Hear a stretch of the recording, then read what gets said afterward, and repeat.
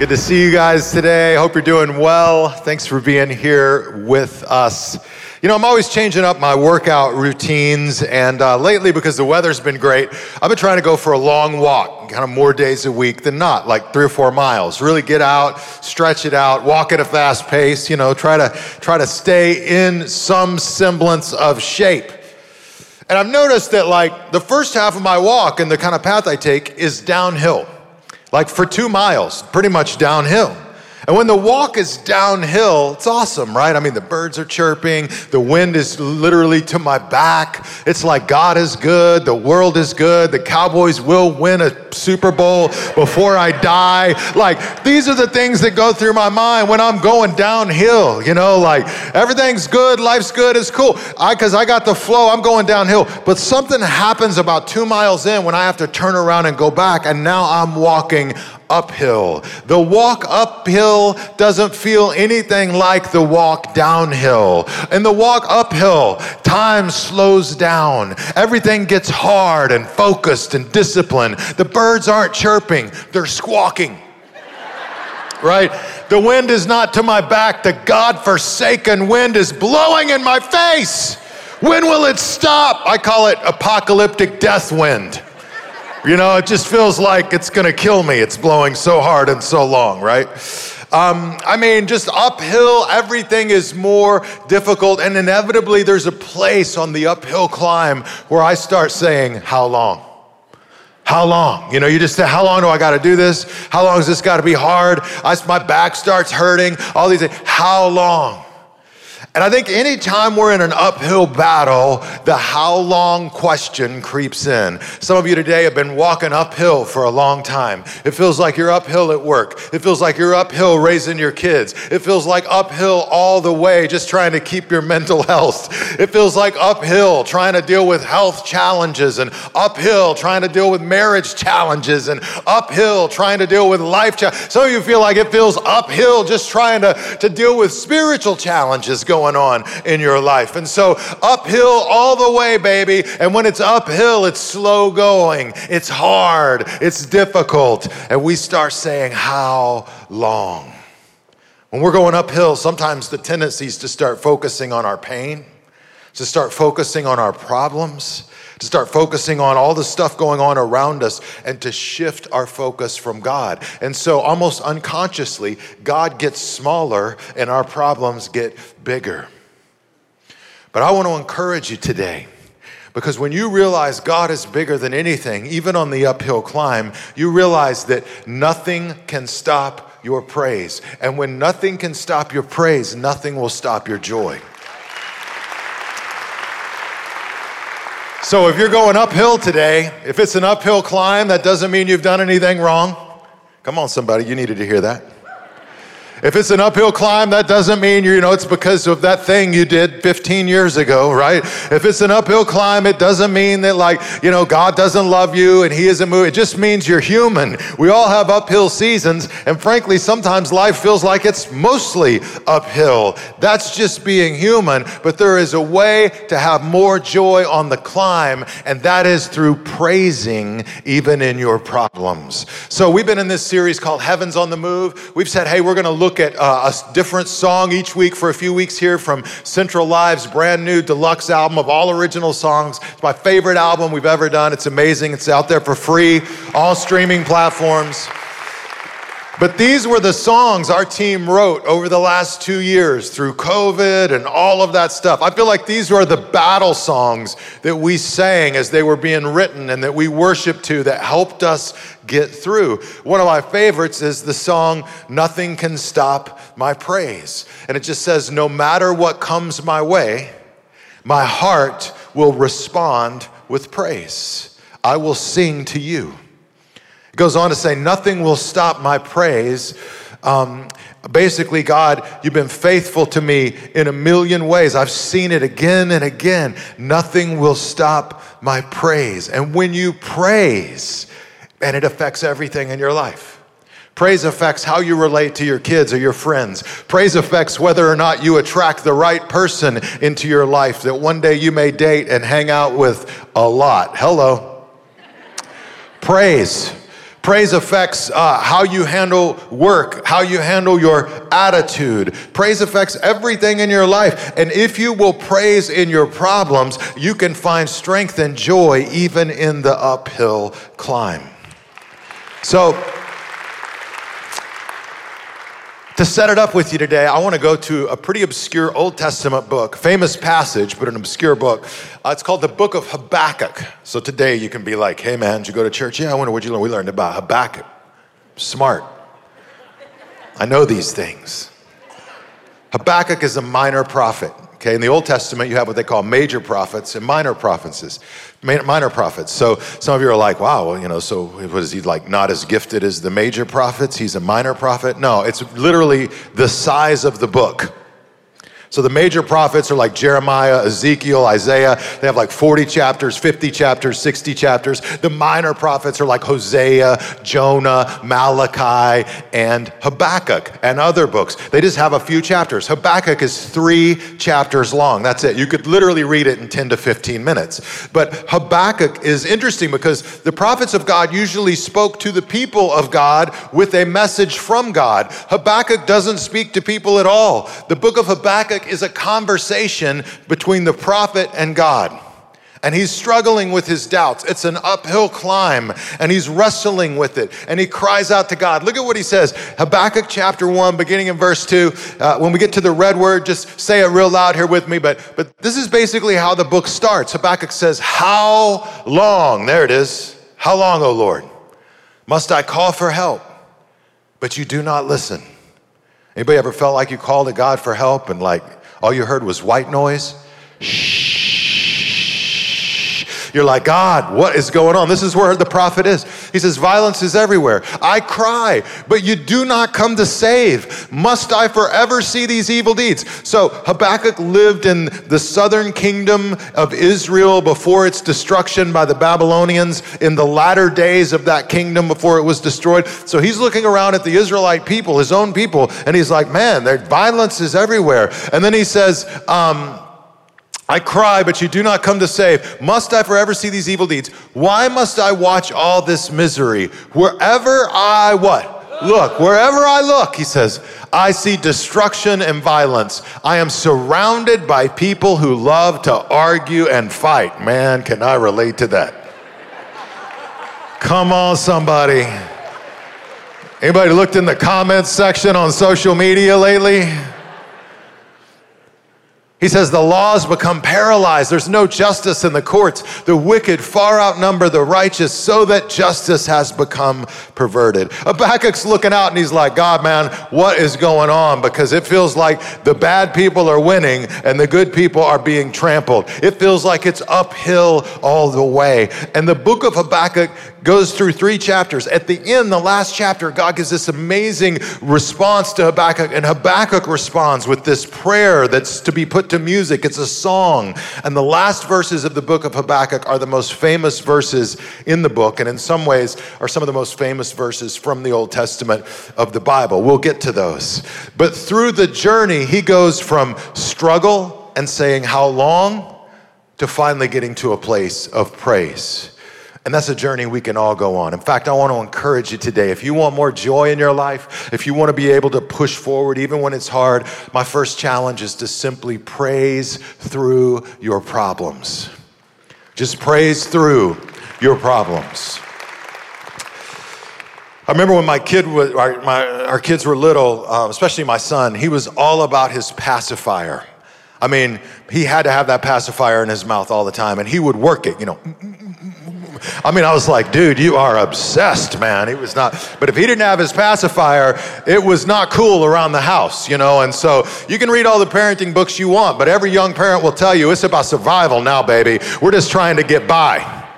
They don't bribe your kids. I'm like, when's the last time your kids were little, man, and they were taking over your life? You're like, hey, you want some chocolate? Survival, come on, sorry. All you perfect parents, be offended. We were just trying to get by at the Wilhite household. We're a mess, okay? And so, man, he's got his pacifier. And Lori and I are concerned because we're like, he loves it too much. It's like his precious from the Lord of the Rings, you know? Like how are we going to break him of this thing? And she read some stuff online that you can take a pacifier, somebody's going to thank me for this, and you can start trimming just a little bit of it off, the part that they suck. You just trim a little bit. And over time, less and less and less, and you're kind of weaning them off of it until they no longer need it. And so Lori did the whole thing. She trimmed it. At one point, he pulled it out. He goes, "It broken." We're like, "Nope." It's all good, buddy. It is what it is. It's the same. He sticks it back in his mouth. Yeah. We go through the whole thing. And then we took a trip to see the in-laws. And when we come back, he's like, you know, "Where's my pacifier?" He called it, his pacifier in his blanket, he called his ush. Ush, you know, and I'm like, oh boy, it's going to be total meltdown. Like, here we go on the floor, bouncing around, like the whole thing. I'm bracing for it. And Lori goes, "Well, we left it at Mimi's house. It's gone." And he goes, "Okay." And he just walked off. I was like, wow. It's amazing. It worked. Till sometime later, he came walking down the steps, and he had found a pacifier under the bed, all kinds of dirt and crap on it, right back in his mouth. I'm like, start the trimming process again. I'll tell you that story because we as adults have our pacifiers. We all have our stuff, right? We have our things that we turn to find security and comfort, and some of those things can be great. Sometimes they can be healthy. But when you make those things the number one thing in your life, you set yourself up, right? Because now you're depending on something more in your life than you're depending on God. And God loves us enough to discipline his children, the Bible says. And sometimes he'll take some things away that we really do love, so that we can learn that even without those things, he is all we need.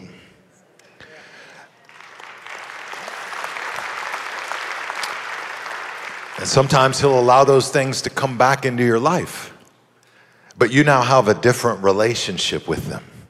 Because you remember, that's good and I'm grateful for it, but that's not going to be my God. I'm not going to put that thing as number one. Habakkuk is looking out at his situation. And God basically says, I hear you, Habakkuk. I've heard your cries. And he says, I'm going to move and I'm going to work. And God answers his question that we just read. He says, here's what I'm going to do. I'm going to raise up a foreign nation called the Babylonians, and they're going to come in and destroy Israel. And Habakkuk was like, whoa, what? There's two questions in Habakkuk. The first one is, God, how long are you going to let all this wickedness go on, all that? The second is, God, how can you use the Babylonians, who are worse than the Israelites, to come in and destroy the Israelites? Isn't the answer like rescuing us, not destroying us? That's where he starts arguing with God. That's his second question, the book of Habakkuk. It's a long answer, but God basically says, look, I know the Babylonians are corrupt. I know they're evil. He goes through multiple different things. He lists out in chapter 2 the issues he has with the Babylonians. They charge crazy interest, so the rich keep the poor oppressed. They use slave labor, so they destroy other people in the process of building their kingdom. He says the Babylonians, they throw huge parties, so they build these massive homes, and then they all get drunk and party their brains out, and they do it on the backs of the poor, who they continue to hold down as poor, and they worship idols. God's like, oh yeah, the Babylonians will get theirs. But he basically communicates to Habakkuk that he can raise up nations that he doesn't agree with and use them for his purposes to discipline his people, Israel.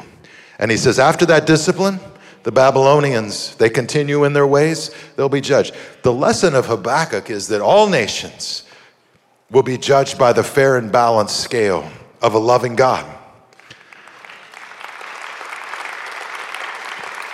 And it doesn't matter what you call your nation.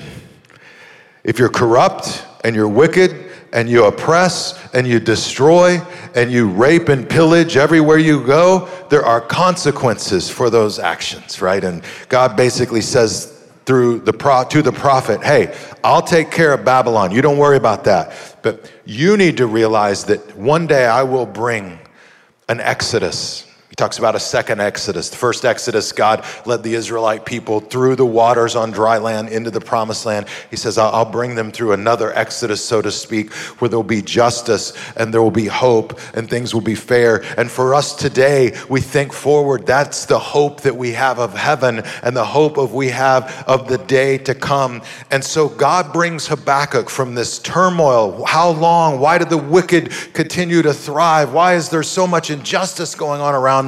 And we all feel this in our own way. Don't you look around life today sometimes and just be like, man, it's a mess, y'all. But Habakkuk comes back to faith. God's actually told him, hey, I'm going to deal with the situation and it's going to get more steep before it goes downhill. God basically says it's going to get worse before it gets better. And Habakkuk has to come around to the fact of what does he do with all that? This is how Habakkuk ends. This is where he lands. Some of you guys are like, whoa. Habakkuk 3, verse 17. He says, even though the fig trees have no blossoms and there are no grapes on the vines, even though the olive crop fails and the fields lie empty and barren, even though the flocks die in the fields and the cattle barns are empty, yet I will, what? I will rejoice in the Lord. I will be joyful in the God of my salvation. Now look at this. There's a progression here. Habakkuk's looking out and he's saying, even though the fig trees have no blossoms and there are no grapes, those are sweet things. That's like dessert. Wine and figs would bring us sweetness to things. How many of you like dessert? Like who are my dessert people? Yeah, that's right. You should get dessert today because you made it to church. Your pastor told you to do it. No, I'm just obeying the Lord. My pastor told me to do it. Let's bring that scripture back up. He says, there's no fig trees. There's no blossoms, there's no grapes on the vines. So there's no dessert, there's no sweet things. Then there's a progression. He says, even though the olive crop fails, olives would be used for cooking and oil and all of this. And there's the fields lie empty, so there's no food and bread and wheat to even cook, right? Like things are getting desperate now. Like we don't have things to cook with. We don't have basic needs in our life. And then he says, look, the flocks die in the fields. The cattle barns are empty. That was wealth in the ancient world. That's like saying the bank account went to zero. You got hacked. It's all gone, right? You got scammed. You got nothing. And he's like, even if it's all gone, if the food's gone and the money's gone and the nice things are gone and the dessert's gone, yet I will rejoice in the Lord. And then he uses this word, no food, no money, no nothing, joyful. I will be joyful in the God of my salvation. You know what he's saying? Look, when nothing can stop your praise, nothing will stop your joy. You drop it. Habakkuk's looking out and he's like, all right, God, if things are going to get worse, if things are going to get worse, then I am going to praise you no matter how tough it gets, and that will see me through the struggle. So when the problems start to feel like they're the biggest thing in your life, you got to remember what God has done. It's a lot of what Habakkuk does before this verse in chapter 3. He recounts some of the great miracles God has done through the Bible. He remembers the things God has done in his own life, and he realizes that even when it's tough, God will see me through. Think about it. If God created the heavens and the earth and everything in them, he can create a new life that is greater than you can imagine. Look, if God breathed his spirit into the first humans and blessed them, he can fill you with hope and purpose. If God can bring order from chaos as he did in creation, he can calm the chaos in your heart and give you a sense of peace that passes understanding. If God can deliver his people from slavery through signs and wonders, then he can rescue you from whatever is holding you back. If God can part the Red Sea, then he can make a way through your impossible situation. If God can sustain his people for 40 years in the wilderness, then he can sustain you in your situation and get you what you need when you need it. If God can make the sun stand still to give the Israelites an unfair advantage in battle, then he can give you the favor that you need to secure a victory in your own life. Listen, if God gave his son so that you could be free, how much more would he rejoice to give you everything you need for your salvation? If God rose Jesus from the depths of the grave to the highest place of honor and authority, he can raise you up from whatever is weighing you down. It may be uphill, but you got to remember all that God has already done for you and in you and through you. And then you got to praise, even if it's through gritted teeth. You got to praise, even if it hurts and it's challenging. You got to praise even when doubts are going on in your heart and in your life, because when you praise, it will get you through your problems and you will find joy. You got to praise through the problems. We got to praise through the problems. Here's another thought. You got to praise through your worry. You got to praise through your worry. I went to the doctor and they saw something on my leg a while back that they didn't really like, and so they referred me to dermatologists. So I go to the dermatologist, do a biopsy, and they're like, yeah, this we're not saying this is cancerous, but it could be cancerous, but we're gonna have to take out a pretty good sized chunk of your leg. Right, come on now, all the what ifs start. So I go in, because they said, we can't do the procedure, we're gonna refer you to another dermatologist who could do this, it's a minor surgery, do the procedure. Okay, so I go in. And I think we're just gonna talk about it again, because I'd never been to this new office. And when I show up, they're like prepped for minor surgery. And I'm like, well, all right, it's right before Easter. I'm like, all right, let's just get it done. Let's just get it done. Jesus rose from the grave. Cut me. So I go, I sit down, and the lady says, now, after this is done, you know, you're gonna have stitches and stuff in your leg, and you're not gonna be able to be out and about a lot. You can't work out, and you really need to limit your movement in the next week or two until these stitches really take, or it could reopen and be a whole issue. And I'm like, lady, it's Easter. I'm not gonna sit down at all. So I said, well, is there another option? And she goes, well, you know, really the only other option is we can leave it as an open wound. It'll take 3 months to heal. You have to change the dressing 3 times a day. And I said, but I can do all the things I need to do? She's like, yeah, you can do all the things you need to do. I'm like, all right, we'll do that one. I know. She did give me the look it's Easter, man. Can't lay down. So we did it. And at the end of the procedure, I looked down at the hole in my leg, which was deeper and bigger than they told me it was going to be. I'm telling you. You know how they're always like, it's no problem. Then you look down, you're like, is that my muscle I'm seeing down there in my leg? If I flex, does my muscle start coming through? All the what ifs, right? I remember sitting there thinking what if that thing bleeds out on the stage at Easter?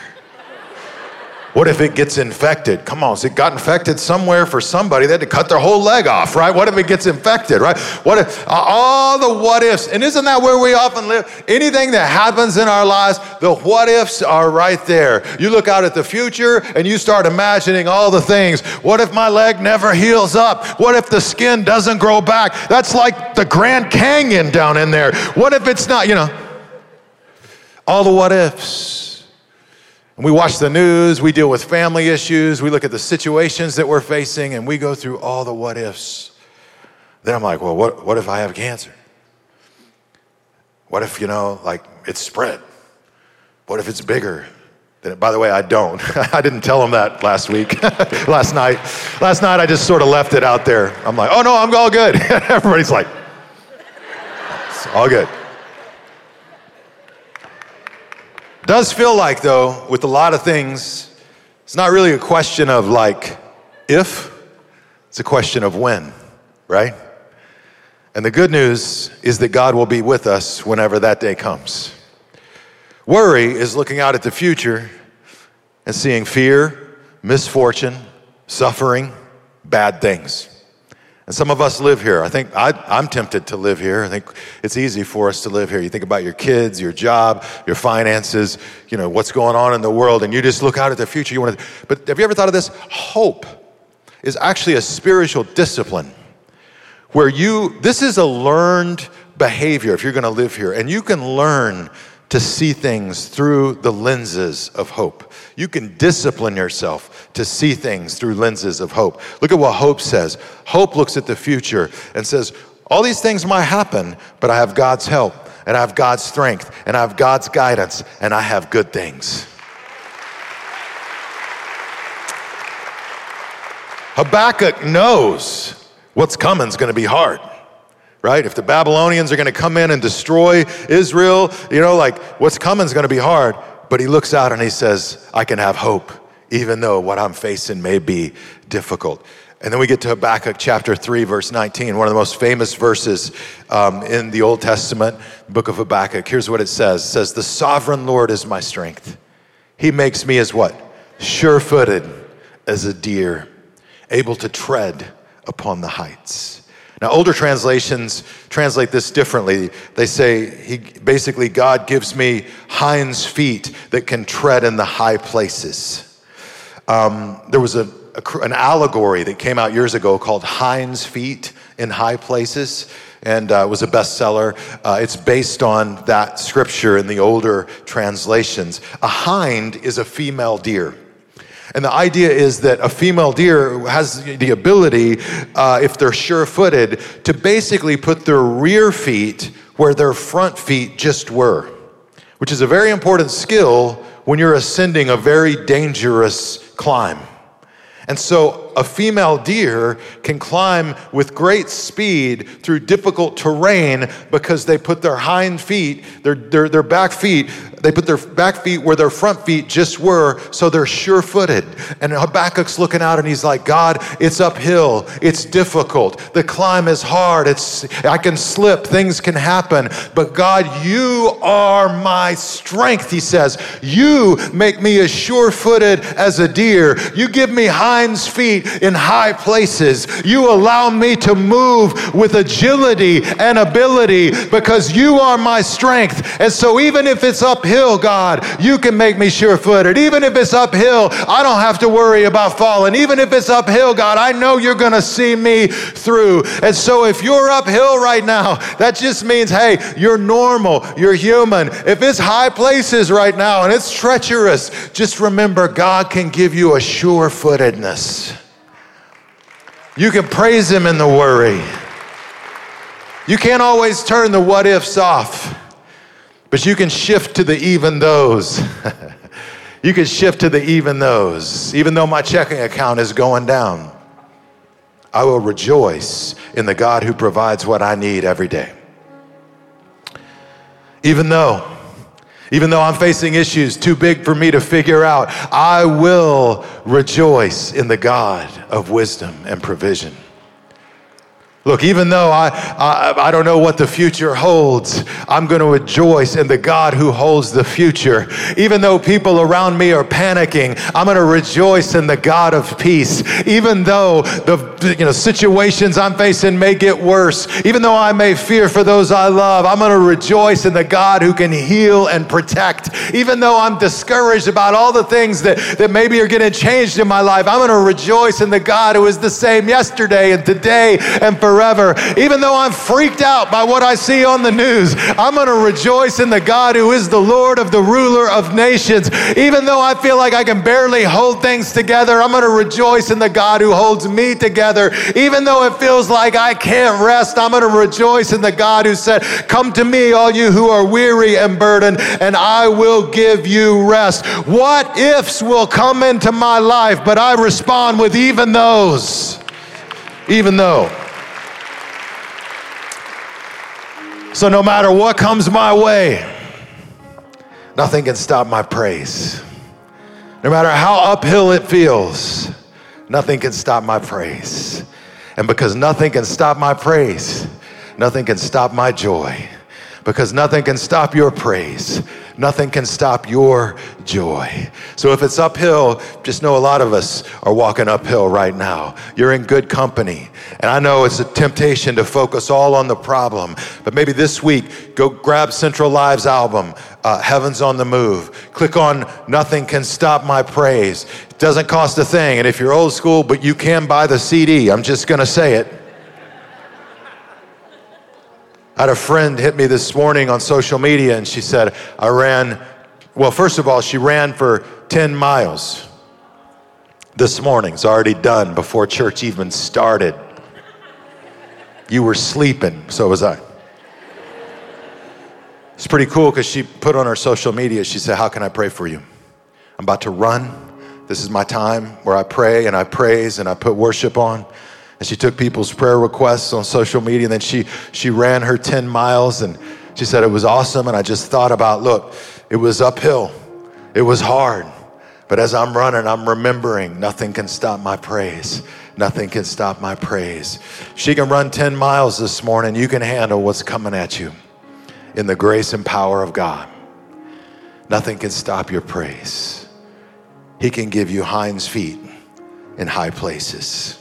He can make you sure-footed even when the terrain is difficult.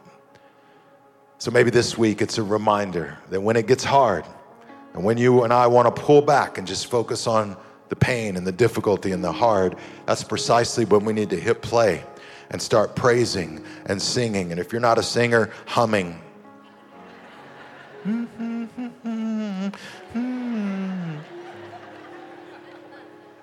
God knows our hearts, right?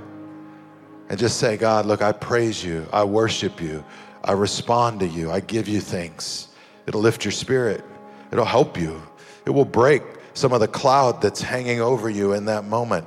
The climb may still be uphill, but you praise through your problems and you praise through your worries, and it gives you a different perspective on those problems and worries.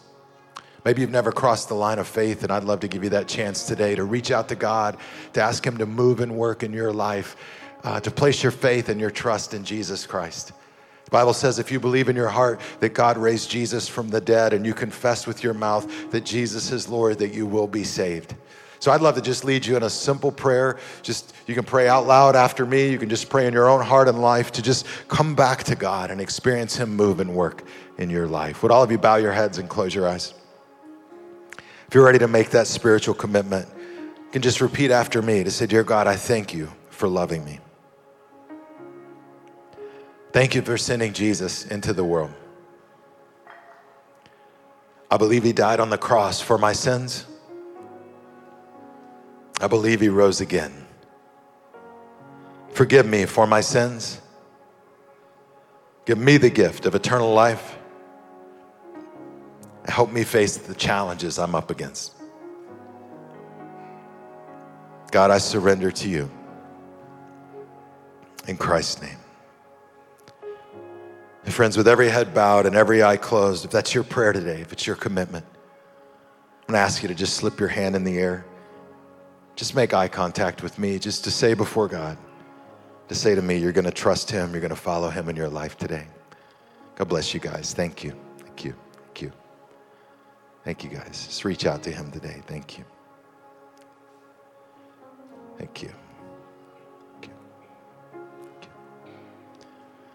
God, we thank you for your love, and I thank you for each person just reaching out to you. I pray you'll fill their life with joy and peace, forgive and restore and work in their life and in all of our lives as we follow you in faith. I thank you for them. Lift them to you in Christ's name. Amen.